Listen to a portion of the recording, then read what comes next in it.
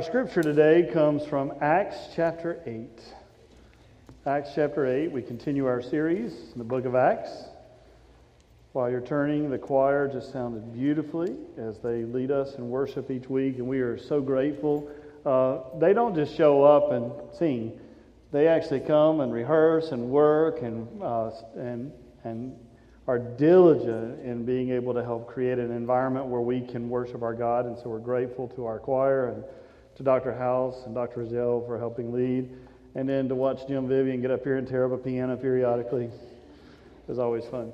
I came in just a moment ago and Meredith was up here leading part of the worship, and I leaned over to Nancy and I said, I think it might be the first time I've seen her with her stole on since she's been back. So, here's the thing that you might want to know is just a few weeks ago when we had our annual conference, Meredith was ordained as a deacon in the life of the church, and that is not a little process. From the moment you begin to say, I am called into ministry, you start meeting with the district committee every year, and then after you've gone to seminary with some guidance and other things, you go before the Conference Board of Ordained Ministries, submitting sermons and studies and theological papers, call and discipline life papers, all these different things. And then if you're approved by the board, you're commissioned.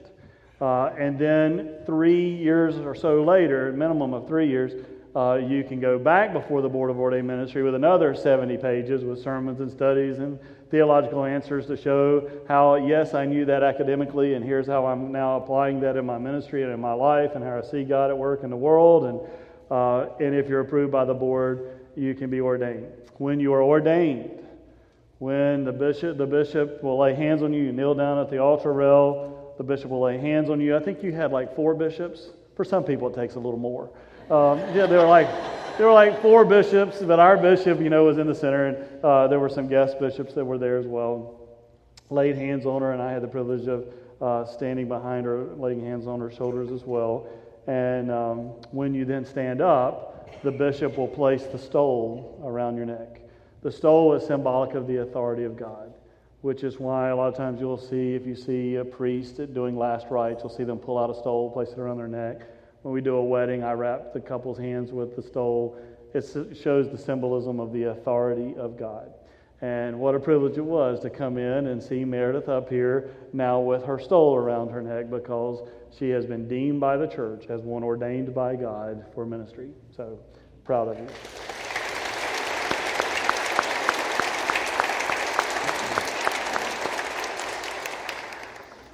So now she is completely holy. You have any questions, she will answer them. Acts chapter 8, beginning at verse 26. Acts chapter 8, beginning at verse 26, where Luke, who wrote both the Gospel of Luke and the book of Acts, writes. Then an angel of the Lord said to Philip, "Get up and go toward the south to the road that goes down from Jerusalem to Gaza." This is a wilderness road. So he got up and went. Now there was an Ethiopian eunuch, a court official of the Candace, queen of the Ethiopians, in charge of her entire treasury. He had come to Jerusalem to worship and was returning home. Seated in his chariot, he was reading the prophet Isaiah. Then the Spirit said to Philip, "Go over to this chariot and join it." So Philip ran up to it and heard him reading the prophet Isaiah. He asked, "Do you understand what you are reading?" He replied, "How can I, unless someone guides me?" And he invited Philip to get in and to sit beside him. Now, the passage of Scripture that he was reading was this: "Like a sheep he was led to the slaughter, and like a lamb silent before its shearer, so he does not open his mouth. In his humiliation, justice was denied him. Who can describe this generation? For his life was taken away from the earth." The eunuch asked Philip, "About whom, may I ask, does the prophet say this? About himself or about someone else?" Then Philip began to speak, and starting with this scripture, he proclaimed to him the good news about Jesus. As they were going along the road, they came to some water, and the eunuch said, "Look, here is water. What is to prevent me from being baptized?" He commanded the chariot to stop, and both of them, Philip and the eunuch, went down into the water, and Philip baptized him. When they came up out of the water, the Spirit of the Lord snatched Philip away, and the eunuch saw him no more, and went on his own way, rejoicing. But Philip found himself in Azotus, and as he was passing through the region, he proclaimed the good news to all the towns, until he came to Caesarea. This is the word of God for the people of God. Thanks be to God. Let us pray. Almighty God, we give you thanks for your holy word and the privilege of studying it together. And now as I stand before these your people, I pray that this would be your message and not my own, through the name of Jesus Christ. Amen. Who mentored you in the faith? Who was it that told you something about Jesus Christ? I mean, who was it that began to guide you a little bit in your understanding of who Jesus is? You're here today. And the fact that you're here today means that at some point somebody said something, did something in some way to help influence you, to shape you, to guide you, to lead you, to draw you here to grow in faith and worship. Who is that person?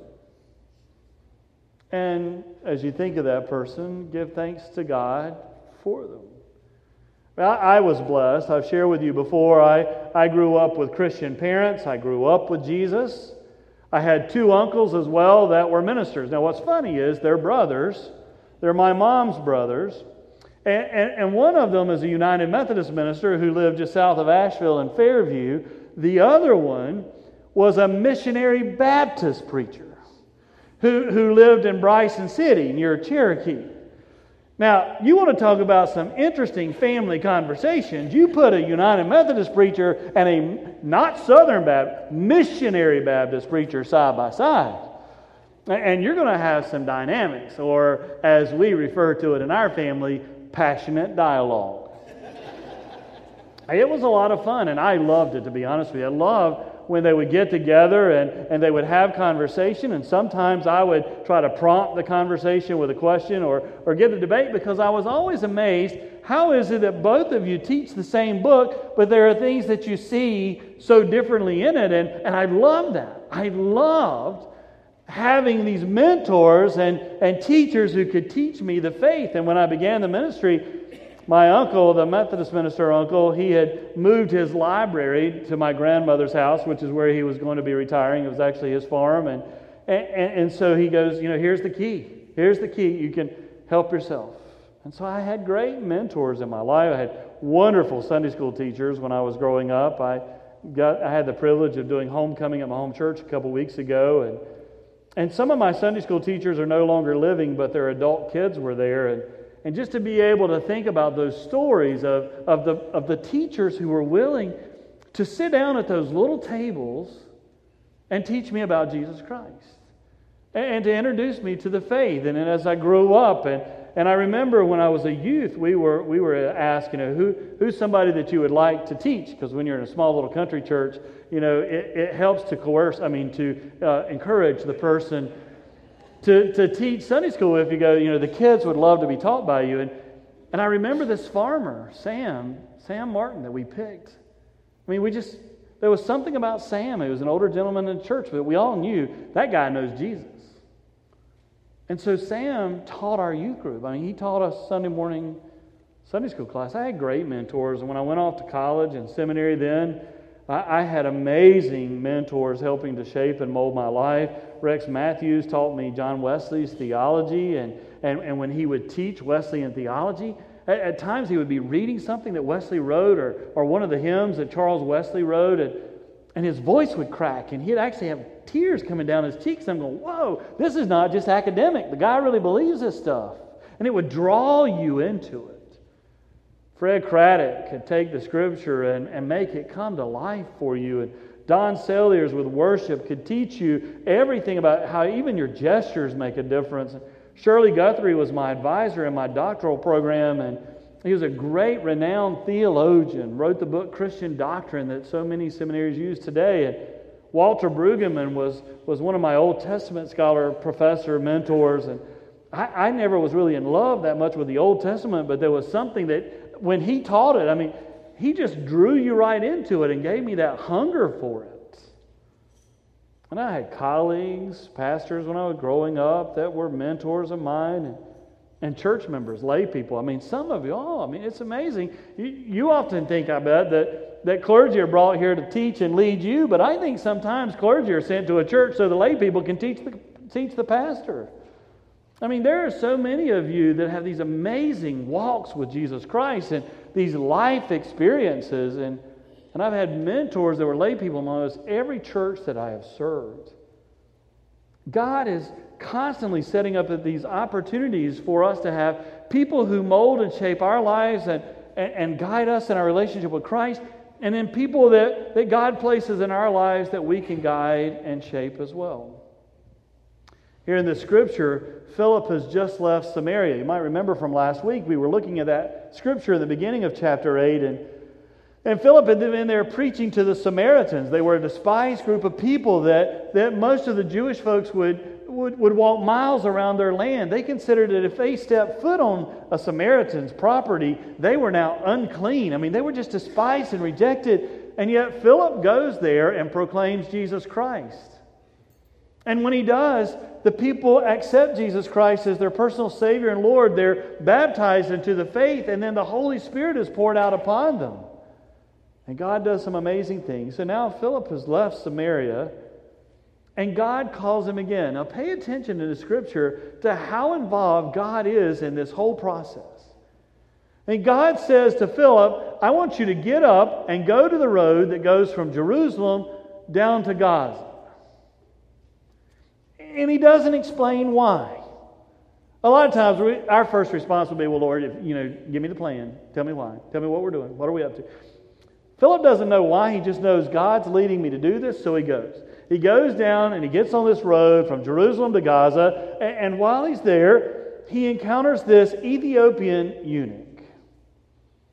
Now, realize when we read the scripture that this is not one of those stories about this marginalized, outcast person that once again encounters faith, because that's not what this story is about at all. This Ethiopian is a very prominent person, and Ethiopia, now again, picture you've got Israel up here with the Mediterranean Sea, and you come down and you have Egypt, and then south of Egypt, you're going to get into Africa and Ethiopia. It was considered to be an exotic land with exotic people living there with an amazing lifestyle. And this is a prominent person. And he's an official in the queen's court. He has power. He has influence. He's over all the treasury. He's in a chariot. That's one of the ways we know he's affluent as well, or has influence, because he's not walking. He's being driven. Not only does he have a chariot, he has a driver. I don't have a driver.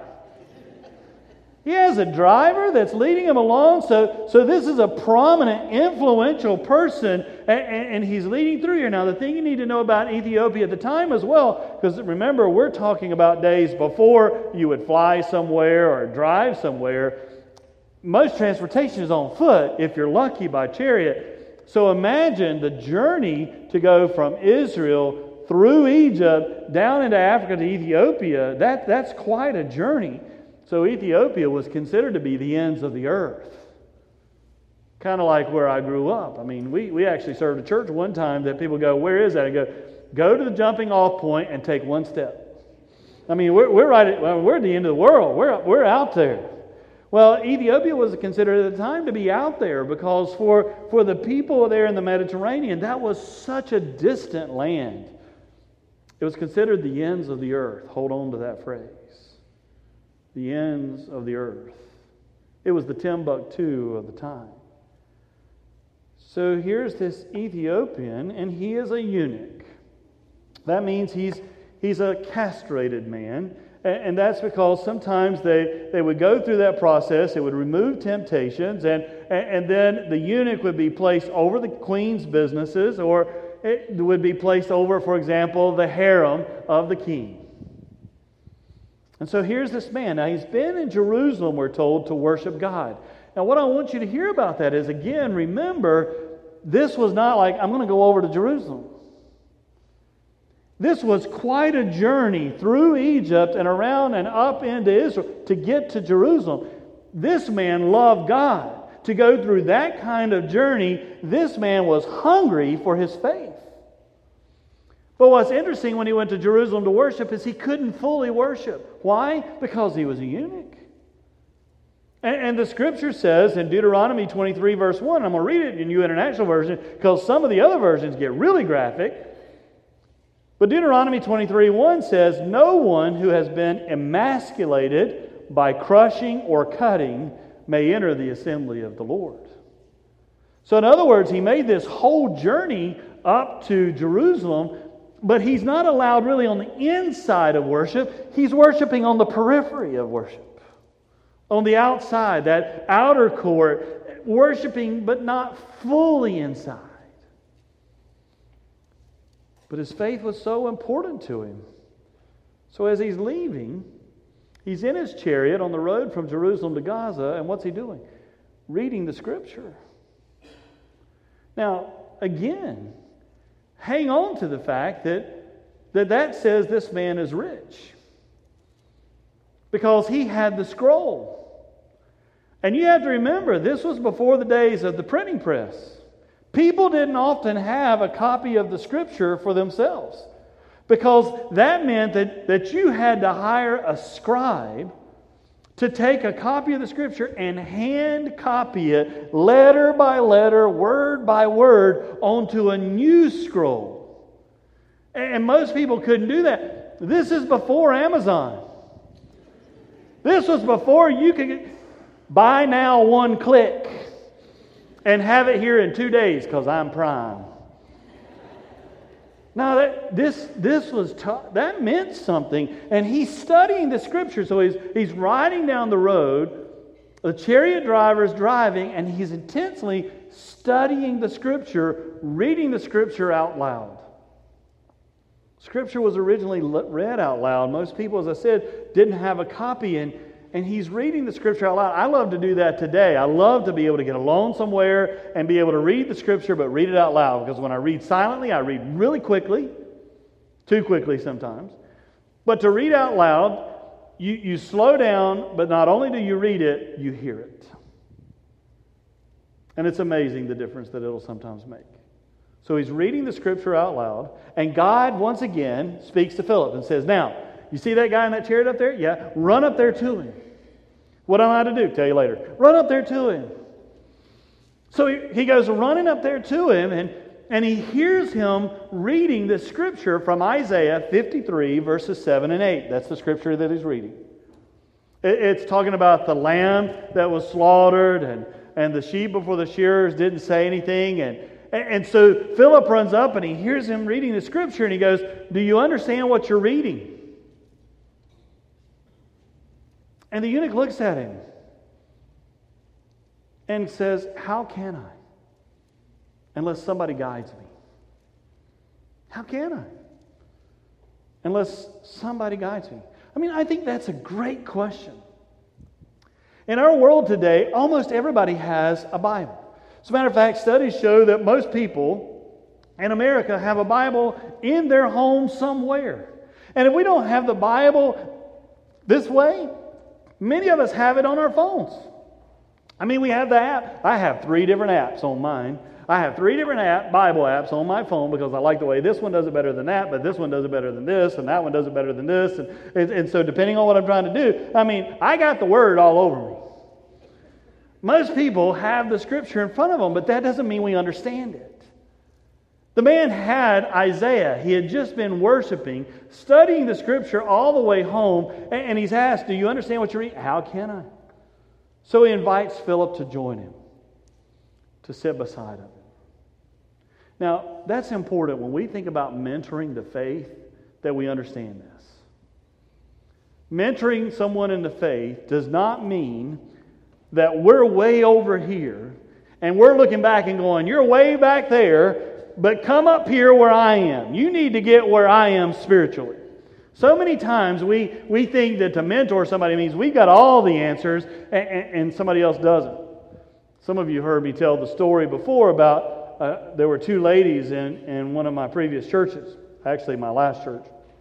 There were two ladies in the church that were just really into it. I mean, they were really into it. I mean, it was quite a battle going on between the two of them. To the point that I invited them, come in, let's talk. We need to talk. So, they come into the office. I had one of my associates come in who was female to sit there with me so that we could have this conversation. It's like, woo, here we go. And so they're sitting there and they were just really going. And finally, one of the ladies looked at the other one and she said, can I see your hands? Hold out your hands. And the other lady held out her hands and she goes, here's the deal. My spirituality is here. And she took one of her hands and held it up here. And she goes, and your spirituality is here. And held it down low. And she goes, and this is the problem. And I'm sitting there going, whoa. I can't believe what I'm hearing. And so, sometimes you say things before you really think it through. And so I just said, I think you got it backwards. I think it's here. It was right after that I moved to Weddington. I said, but I did. I said, I think you've got it reversed. Because the moment we move into spiritual arrogance, we actually show our spiritual ignorance. The moment we move into spiritual arrogance, we actually reveal our spiritual ignorance. Walking with someone in the faith, mentoring somebody in the faith, does not mean we have arrived and we stand at the destination telling other people, get up here where I am. The eunuch said to Philip, get on board and sit beside me. That word to educate, some of you are educators, means to walk alongside of. It means we join someone in the journey together. None of us have arrived, but we can move together on the journey. And Philip then begins to share with him, let me tell you about the Scripture. And he takes that Scripture and talks about how God so loved the world that His only Son became the Lamb. The Lamb who was sacrificed, who died on a cross that we could be forgiven and have everlasting life. And he explains what the Scripture says as good news. Gospel. The word is euangelion, which means the good news. Sometimes when we teach the faith, it sounds anything but good news. Man, I remember there were a couple of revivals that I went to when I was a kid, and it sounded anything like good news. I mean, it was kind of like, look, you've messed up. You're in a hole. You're bad. Unless you get straight, here's where eternity is. And eternity is a long time.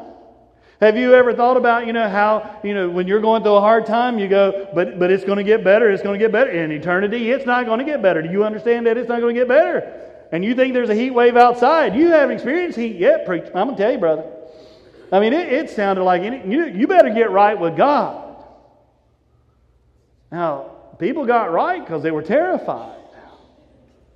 But it didn't sound like good news. See, the good news is that we have a God who so loved that God intervened to keep anyone from ever experiencing that. See, that's the good news. Philip explains the good news, and this Ethiopian man, he accepts Jesus Christ, and then they come up and they see some water, and he goes, look, there's some water up there. And he goes, what's to prevent me from being baptized? That question is so telling. He didn't say, look, there's water. I want to be baptized. Look, there's water. Please baptize me. He says, look, there's water. What's to prevent me from being baptized? Because all his life, he has been prevented from something. Because you're a eunuch, you can't quite get into worship. I mean, you can make the journey, you can get close, but not quite inside. Because you're Ethiopian, you can get here, but not quite there. Because you're this, you can get here, but not quite there. And so he asks, what's to prevent me from being baptized? And it's almost like he's expecting Philip to say, well, what's going to prevent you is 1, you're not Jewish, 2, you're not, and 3, you're not, and 4, you're not, and 5, you're not. But he just met Jesus Christ. And the good news is there's nothing to prevent you from being baptized.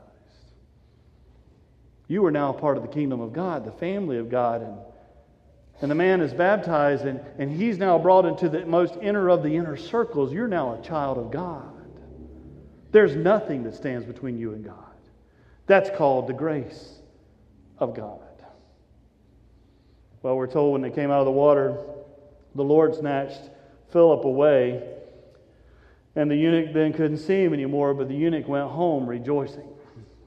Now, it's interesting. Church tradition holds that the Ethiopian eunuch returned home to Africa, to Ethiopia there, and became the founder of the Ethiopian church. And when you go to Israel, you'll see the prominence of the Ethiopian Orthodox Church there around some of the holy sites. And when you do some of the study, they'll tell you about how early it was in the faith that Christianity came there because, well, there was an Ethiopian eunuch who met Philip on the road between Jerusalem and Gaza, and he brought home the faith.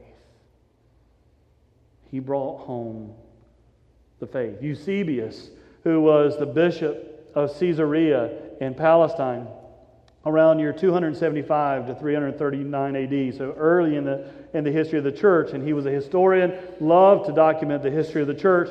He shared that this Ethiopian eunuch was the very first missionary to Africa. Now, what's interesting about that is remember, in Acts chapter 1, Jesus said, now you're to be my witnesses here in Jerusalem and to Judea. And last week we were where? Samaria. And then to where? To the ends of the earth.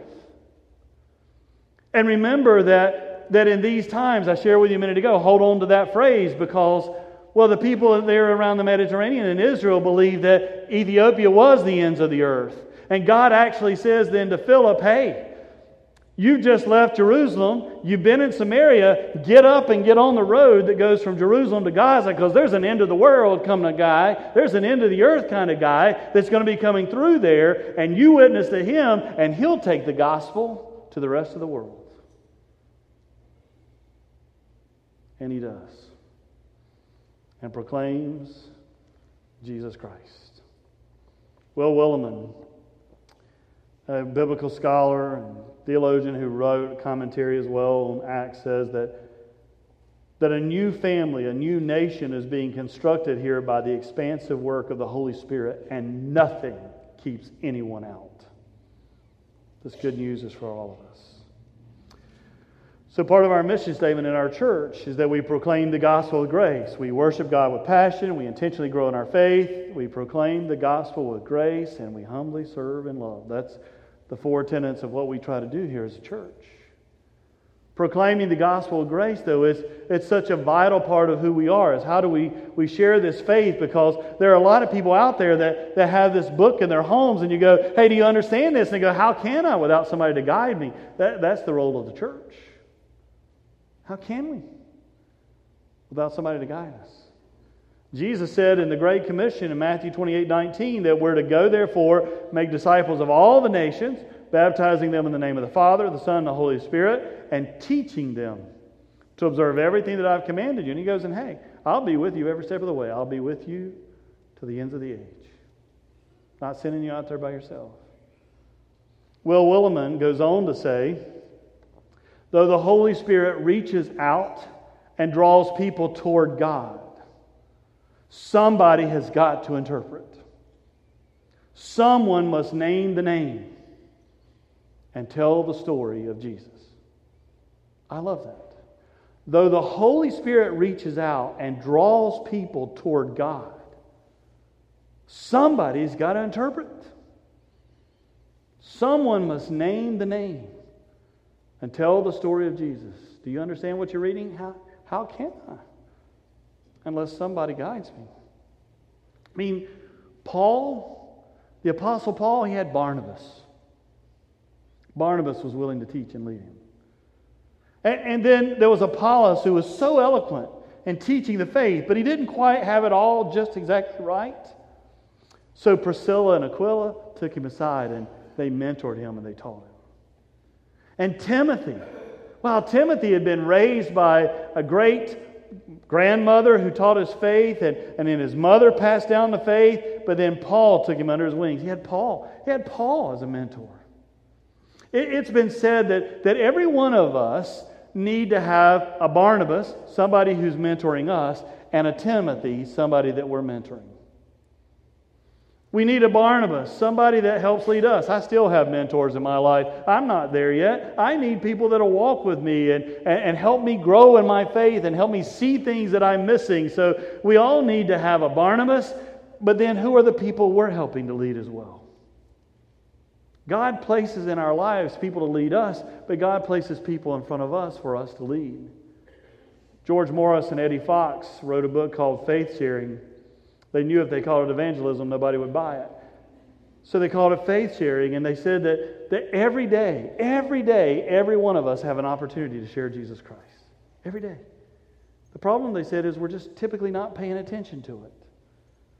Like just being able to say, I've got a family member who's dealing with this. Would you keep them in your prayers? That opens a door for conversation about God. Or when we meet somebody for lunch, even when it's a business lunch, if we just go, do you mind if I say a blessing real quick? Because all you're doing is you're not trying to be offensive, but you're going, I believe in God, and I want to ask God to bless this. And it opens up the door because you just told somebody, I'm a Christian. It opens up the door. And there are so many ways that we can share our faith. I often wear the Weddington shirts that we have that have the church logo and the name on them. And it's not marketing for the church, it's marketing for Christ, because it'll open up the door where somebody will go, do you go to that church? And I'll go, yes, I do. And they'll go, we've been thinking about coming there. And I go, you should. The pastor there is incredible.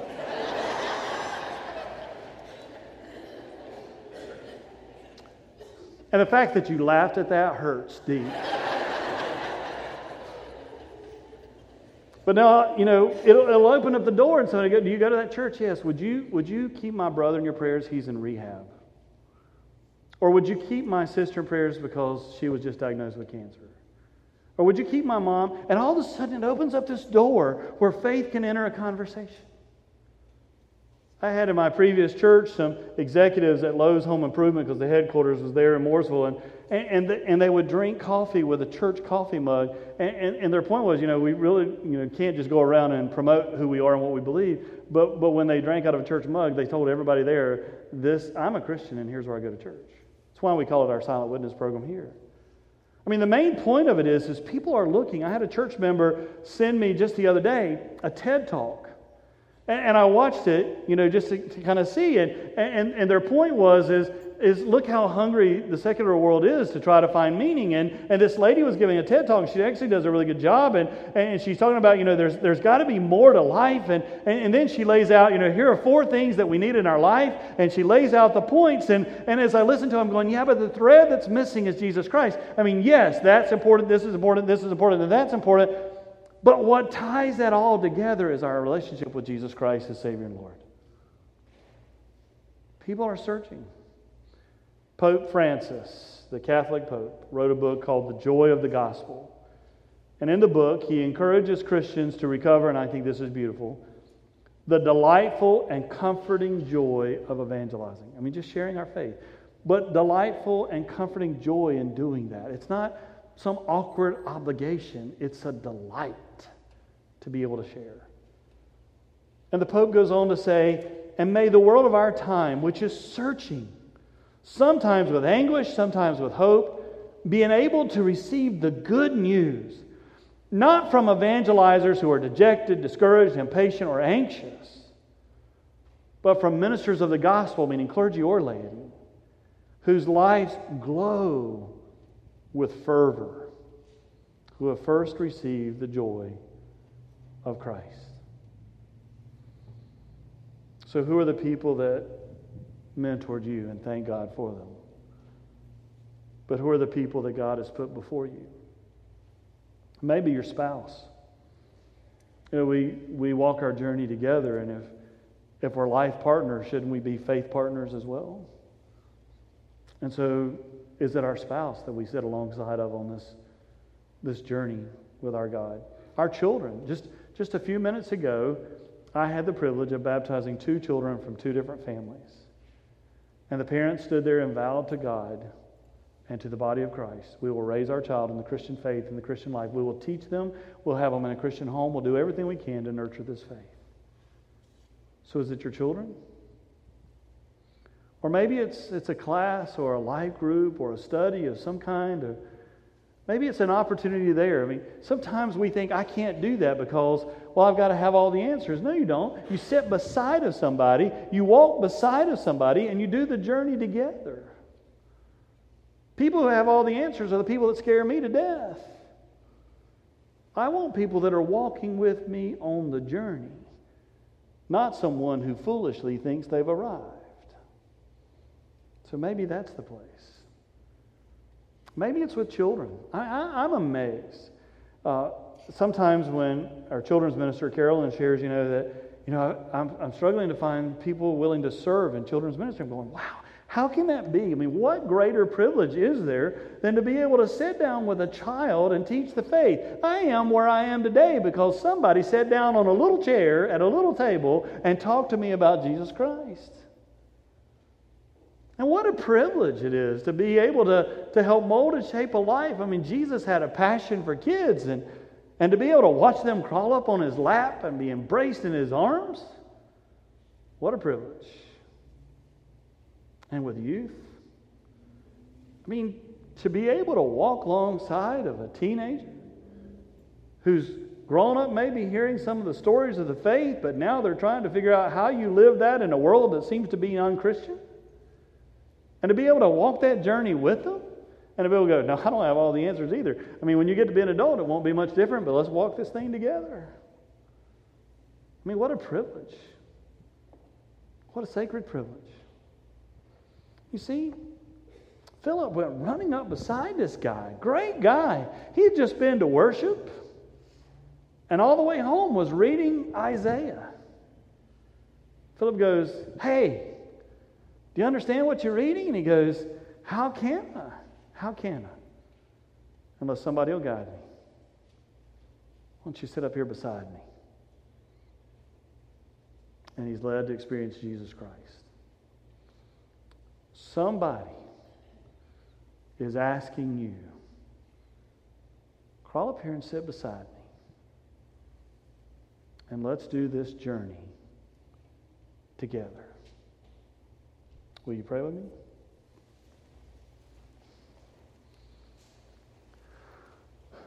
God, we are so grateful because you placed someone in our lives that helped get us to where we are today. We are here to worship you. Somebody helped us to understand enough of what this hunger and this thirst for righteousness is. Someone helped us to understand this restlessness in our hearts. And as Augustine taught, that our hearts are restless until they find their rest in you. And God, we're grateful for those people that helped to shape us and to continue to shape us even today. And God, there are people who are looking to us. Many of them have the Bible in their homes, maybe even on their phones. Do you understand it? How can I unless somebody will guide me? And God, we know if we don't feed them, somebody will. So God, we pray that you would help us to see those people you place in our lives. And that through your Spirit you will guide us to run up alongside their chariot, hop in and sit beside them on an amazing journey of faith. We give you thanks, dear God.